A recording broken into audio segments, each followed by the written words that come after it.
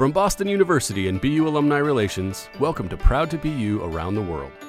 I'm your host, Jeff Murphy, and this season, we're taking the podcast on the road to meet some of our most interesting and accomplished alumni navigating life and careers in cities across the globe. Today, it's my pleasure to welcome guest host Corinne Tremuta back to the podcast. Corinne's my colleague here in the alumni office, and she's working to build strong alumni networks in the Midwest and Southern United States. She's also a fellow Terrier, having earned her master's degree in advertising in 2017. Corinne, thanks again for being part of Proud to BU. Take it away. Thanks, Jeff. My guest today is Cari Giannoulias. Cari earned her bachelor's degree from the College of Communication in the class of 1996. After she graduated, Cari followed her passions and built a dynamic career in the entertainment industry, spanning Creative Artist Agency, Jersey Films, and Universal Pictures. Today, she owns her own interior design business based in Chicago, aptly named Cari Giannoulias Design. She joined me on the podcast to explore her unique career path and the joys she's found as an entrepreneur. So Cari, welcome to the Proud to BU podcast. As we said, we're so happy to have you on the show this morning, and I'm thrilled to have the opportunity to interview you. And I can't wait for you to share your story with our alums. But before we get into that, I would love for you to tell us a little bit about your roots, where you're from and where you grew up, just so that we can sort of learn more about you. Sure. Thank you for having me, Corinne. And so I was born in New Jersey in a little town called Brigantine, which is right outside of Atlantic City. And then when I was very, very young, my parents decided to move down to Florida. So I grew up in North Palm Beach. I went to school there. I went to public schools for elementary, junior high, high school, and then graduated and went to Boston University. So you've been all over the East Coast. I have. New Jersey, Florida, Boston. Yeah, well, Florida, Boston, and then, in my later years, I left and moved to Los Angeles. And then from Los Angeles, I am now in Chicago. So, yeah, I guess you could say I'm a little bit of a gypsy. No, I love it.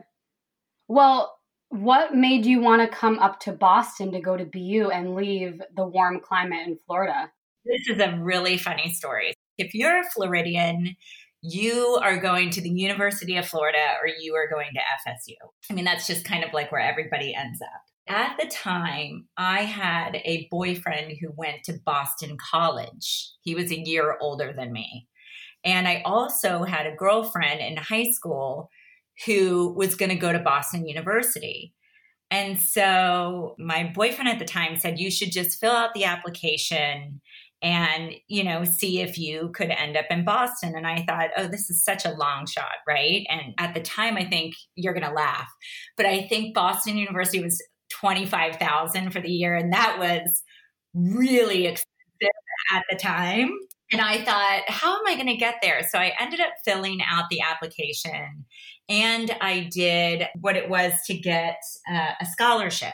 It came back in the mail that I had gotten in, and not only had I gotten in, but I had pretty much a full academic scholarship to go to the school. So it was sort of like, how could you say no, right? I mean, here's this opportunity to leave Florida, to sort of leave what everybody's doing for us, like in my community, and then, travel this distance and sort of gain some independence. So I was all in. So you're studying marketing and advertising through COM. Yeah.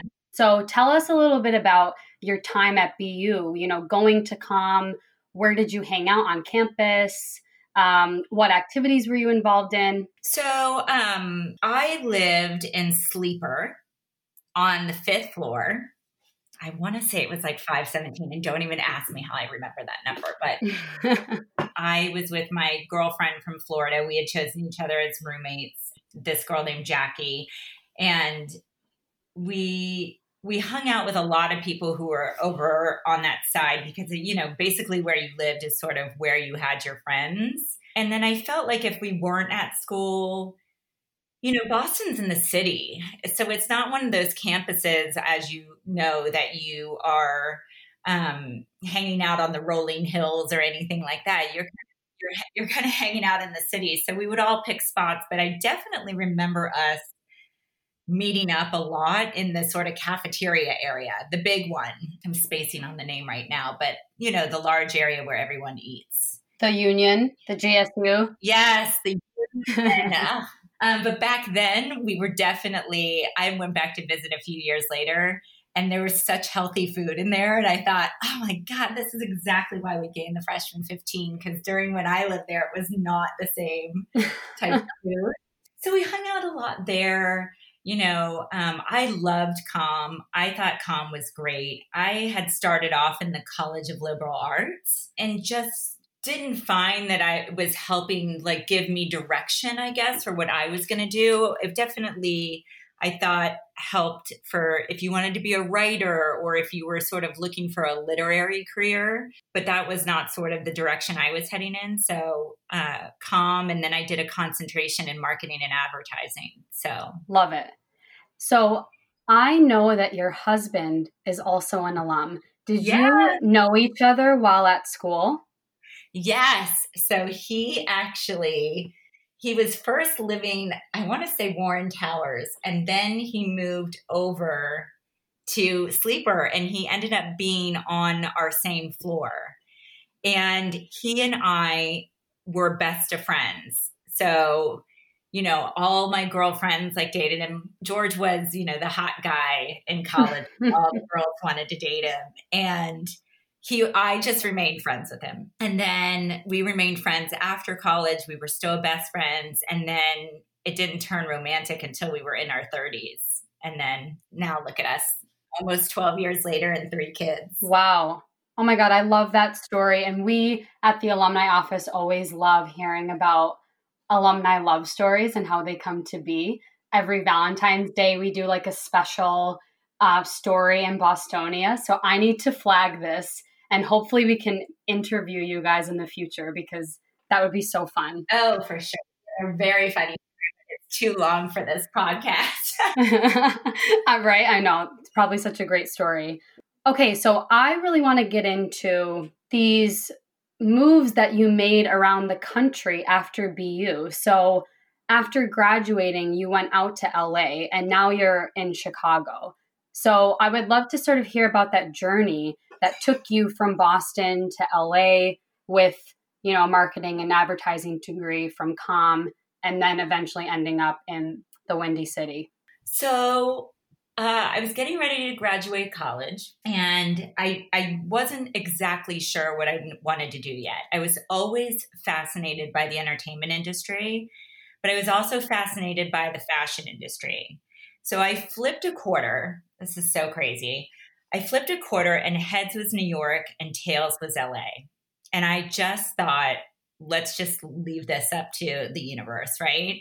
It ended up being tails. So I got in a car with a friend of mine, sold everything I owned, and drove across country and ended up in Los Angeles. I did not know a single person there. I had a friend of a friend who just sort of gave me information as to how the industry, a very top line of how the industry worked. And I really didn't know much about the entertainment industry other than, the celebrities you like and the movies you like and the music you listen to. And so there is a magazine that most of the trades read out in Los Angeles, and it's called The Hollywood Reporter. And so in the Hollywood Reporter was an ad, asking, one of the top talent agencies, jobs there. So I went and I interviewed with this woman. I'll never forget her name, Arlene Newman. And she was very respected in the industry. If she liked you, you were going to get a good job. And if she did not like you, bye-bye. And her and I hit it off, and she made me an assistant at CAA. And that's Creative Artists Agency, which is, one of the top 5 agencies. They represent, a lot of artists, both musical, television, writers, actors. And so I became an assistant there, and I worked there for, a little less than a year. And my boss at the time, bless his heart, because I really like him now, but he was going through a really tough time. He was losing, many of his artists and stuff like that. And so he was having a bad day and said something really off color. Like if you had said it in today's industry with the whole Me Too movement. Oh God. Oh my God. He'd be in jail. Yeah. But back then, this was how the industry worked. It was just sort of like, you take it, because if you don't, somebody else is there to replace you. So, but I did sort of not feel like it was a right situation for me anymore. So I reached out to friends of friends, and they ended up hooking me up with someone who worked at Danny DeVito's company, which was Jersey Films and Records at the time. And so they had just come off the high of making Pulp Fiction, Get Shorty, a bunch of films. And I went there and I interviewed because they were starting a record label. And the record label was going to do soundtracks for all their, films. So I went there, started working with them, while at the same time, the woman who I worked for also managed the Sex Pistols. So I ended up working on all the Sex Pistols, publishing rights. I helped create their movie, The Filth and the Fury, while at the same time we were working on, all of the Jersey films. It's incredible. Yeah. So it was really, really fun. And I had some of the, the greatest bosses. And I will say that the people who I have worked for along the way, I have loved. I've really sort of loved all of my bosses. I feel like I learned so much from all of them. And, they all recognized what a hard worker I was. And so that definitely, I think, helped me climb the ladder in every single job that I've had. Absolutely. So after Jersey, I went for a short time to work in a .com, because this was during the .com boom, called style365.com. And it was this online directory for high-end luxury brands. And I worked in the advertising part with a woman named Vicki Lasden Rose, who is now the publisher of Us Weekly and has been for many, many years. And she's very well respected in the publishing world. So I worked for them until, the money sort of ran out. And then my old boss at Jersey Records, this woman named Stacy Scher, had said to me, let me introduce you to Terry Curtin, who runs the publicity at Universal Pictures. And I said, okay, great. And I went in, I interviewed with her, and she hired me that day and said, I don't know what you're going to do yet, but you're just going to come work with us. I love you, and I think you've got it, and I can't wait to have you on the team. So I went there, I started consulting for a year, and quickly, moved up the ladder again. And they moved me into the marketing division, which worked on partnerships. So what I did was I oversaw all of the creative between the brands, the actors, and the studio. And so when we would have a campaign, say, Cat in a Hat or something like that, I would be the go-between between Nestle and, all these really big brands, and then the movie, and then the actors Mike Myers or whoever it was. That's what I did. That is so cool. Yeah. Honestly, you got to meet so many famous people, and now you run your own interior design business. What a complete opposite end of the spectrum here. It is so very different. What ended up happening is that, George and I fell in love. I had to come to Chicago because he has very deep-seated roots here. And I was sort of ready for a change. I had been in the entertainment industry for, quite some time and just decided that I wanted to move. So I moved to Chicago and we started building our first house. And I had hired an interior design firm here in Chicago. Very, very nice guys. But we just didn't seem to mesh up, like our sensibility, our creative sensibility. I was very much more laid back and had sort of taken some cues from my time in Los Angeles and, which is a very relaxed sort of atmosphere, and Chicago is much more traditional. So I ended up not working with them anymore and just completed the house on my own. And then what happened was it was just sort of word of mouth after that. You know what I mean? People came, they saw the house, they said, will you do mine?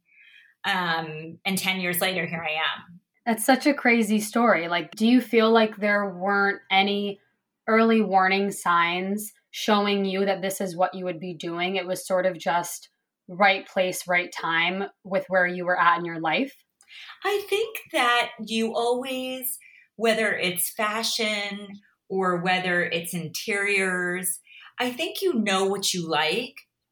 And I think that it's putting it together in the right way. And for me, it's just intuitive, So no, if you had said to me, you're going to Boston and you're going to end up being an interior designer, I would have said, what? But there were always signs. Like I always loved taking care of my house. My mom always, we had a pretty house when we were growing up. So I've always loved design in some fashion, whether it was fashion design or interior design. And I think that this, was just sort of the right timing. It all came together. Absolutely. And the other thing I really liked about it was my whole life, I had always worked for other people. And I loved it. I had, like I said, great bosses. But this was the first time that it was really sort of reliant on me. And so I was really up for that challenge. Absolutely, yes.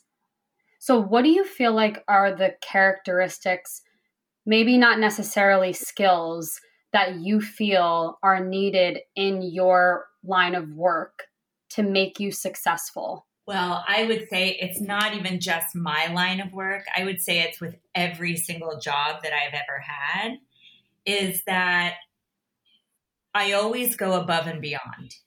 So just doing the status quo and just, going to work and collecting the paycheck and, living your life after that will never get you far in life. It's always these contacts that I made, the idea that I was doing more than everybody else that was surrounding me, I think really sort of set me apart from other people. Absolutely. No, that's great advice. There's something I read in Sophisticated Living magazine about you. This was an interview they did with you. And I feel like this completely showcases how you go above and beyond with the notion that design is a storytelling process. Yeah. And so there was this quote, "There's nothing in here that doesn't have a story or isn't placed because it has a special meaning in our lives," says Cari. "Everything has a memory attached to it." So I feel like that tells me that you really want to tell people's stories through getting into their homes and setting up their sanctuary in a way. And to me, that says that you really go above and beyond to make sure that their space is welcoming and can last and, be a space of memory and comfort for them. So when I read that, I just thought that was such a great showcase of what you do. Thank you. Everyone has their own design style, but you have to remember when you're in someone's home and you're making this space for them that, this is their story. This is not your story. This may be how you bring their story to life, but you're not designing for you. You're designing for them. Absolutely. Totally. So what is it like working in interior design in Chicago? Because I'm sure that every market has its own flair, but does Chicago feel like the right market for your business? It's really interesting that you say that, because I just had this conversation with my girlfriend the other day, who's also a designer. I definitely do have work here in Chicago, but I have found also that some of my clients are in Los Angeles. So a lot of people who gravitate towards my design are in Los Angeles, and some in Chicago as well. And also on my Instagram, I can see that there are followers from all over. So some in New York, Los Angeles, and then overseas. So I always find that interesting. Like, I kind of go in there and peek around to see. But I think that, I don't take on, I'm more of a boutique design firm. So I am definitely not about taking on as much work as possible. For me, it's about the quality versus the quantity. And so I will take, I really sort of vet the jobs before I take them on, just because I want to make sure that that's a good outcome for all that are involved. And I have ended up with the most amazing clients. Like, I am best of friends with all my clients, which is such a nice feeling at the end of the day, Oh, absolutely. It probably makes the job so much more fun. Yeah. I mean, I work with them, and then we've gone on to do their second homes or whatever, but it's just, there's this rapport there. They trust you. They understand that you're going to come in and you're going to pull it together, but it's going to be them. Absolutely. Yes. So I have 2 last questions for you here about design, and then I want to get into lessons learned. But I'm curious to know how you stay sharp and keep up with trends coming down in your industry, and how you can sort of use that to inspire your work. Well, I would say that it's so funny, because I don't really follow the trends. Because, I mean, listen, everybody looks at things and they're like, that's so cute, or, that's a great idea. But I do have this very strong feeling that trends come and go, and they always do. What's here today is gone tomorrow. However, and then it comes back around. Doesn't matter what it is, whether it's interiors, whether it's fashion, doesn't matter. I really strongly believe that you have to develop your own sense of personal style. And quite frankly, instead of looking at the trends that are coming out, I will actually revert back to historical images. Oh, wow. Yeah. So I really don't, I don't look at those, the new things, like what's coming out in tile and what's, all that type of stuff. I actually look back to, previous designers who came before me. I look at images from around the world, because I do think that I'm very influenced by a lot of European design. I like their sensibility that you can just make things work if you really love it, more so than everything has to have a place,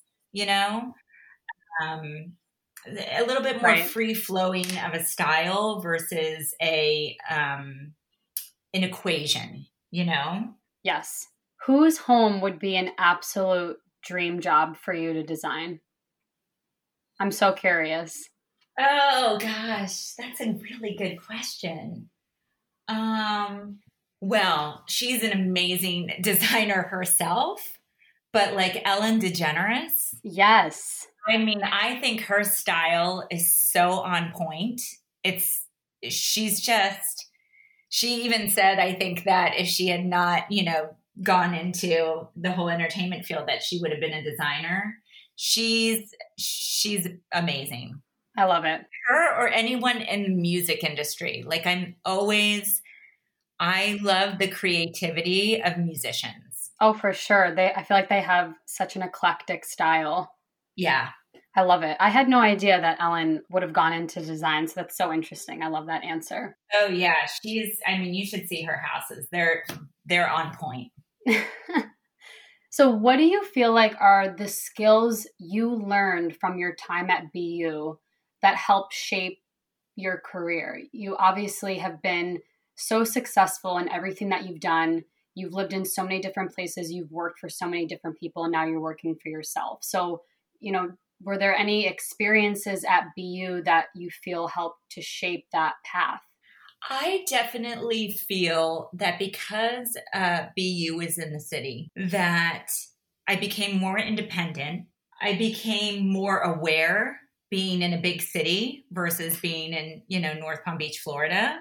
I think that it taught me how to manage and juggle many things at the same time while having to, keep up your GPA. And I will say that being at COM was very helpful in knowing that I would be in something relating to other people, whether that was marketing or advertising or publicity. I was not going to be an economics major. I was not going to do anything like that coming out of school. And I do think that it helps sort of set the basis or, the groundwork for me, then translating that into my marketing career. And even now with design, you as a designer, you have to always know what publicity is good for you to do, what marketing is good for you to do. How do you sort of craft your image for the public? Because, it's a rabbit hole. You could go around doing everything. But I think that then dilutes the message, right? Yep.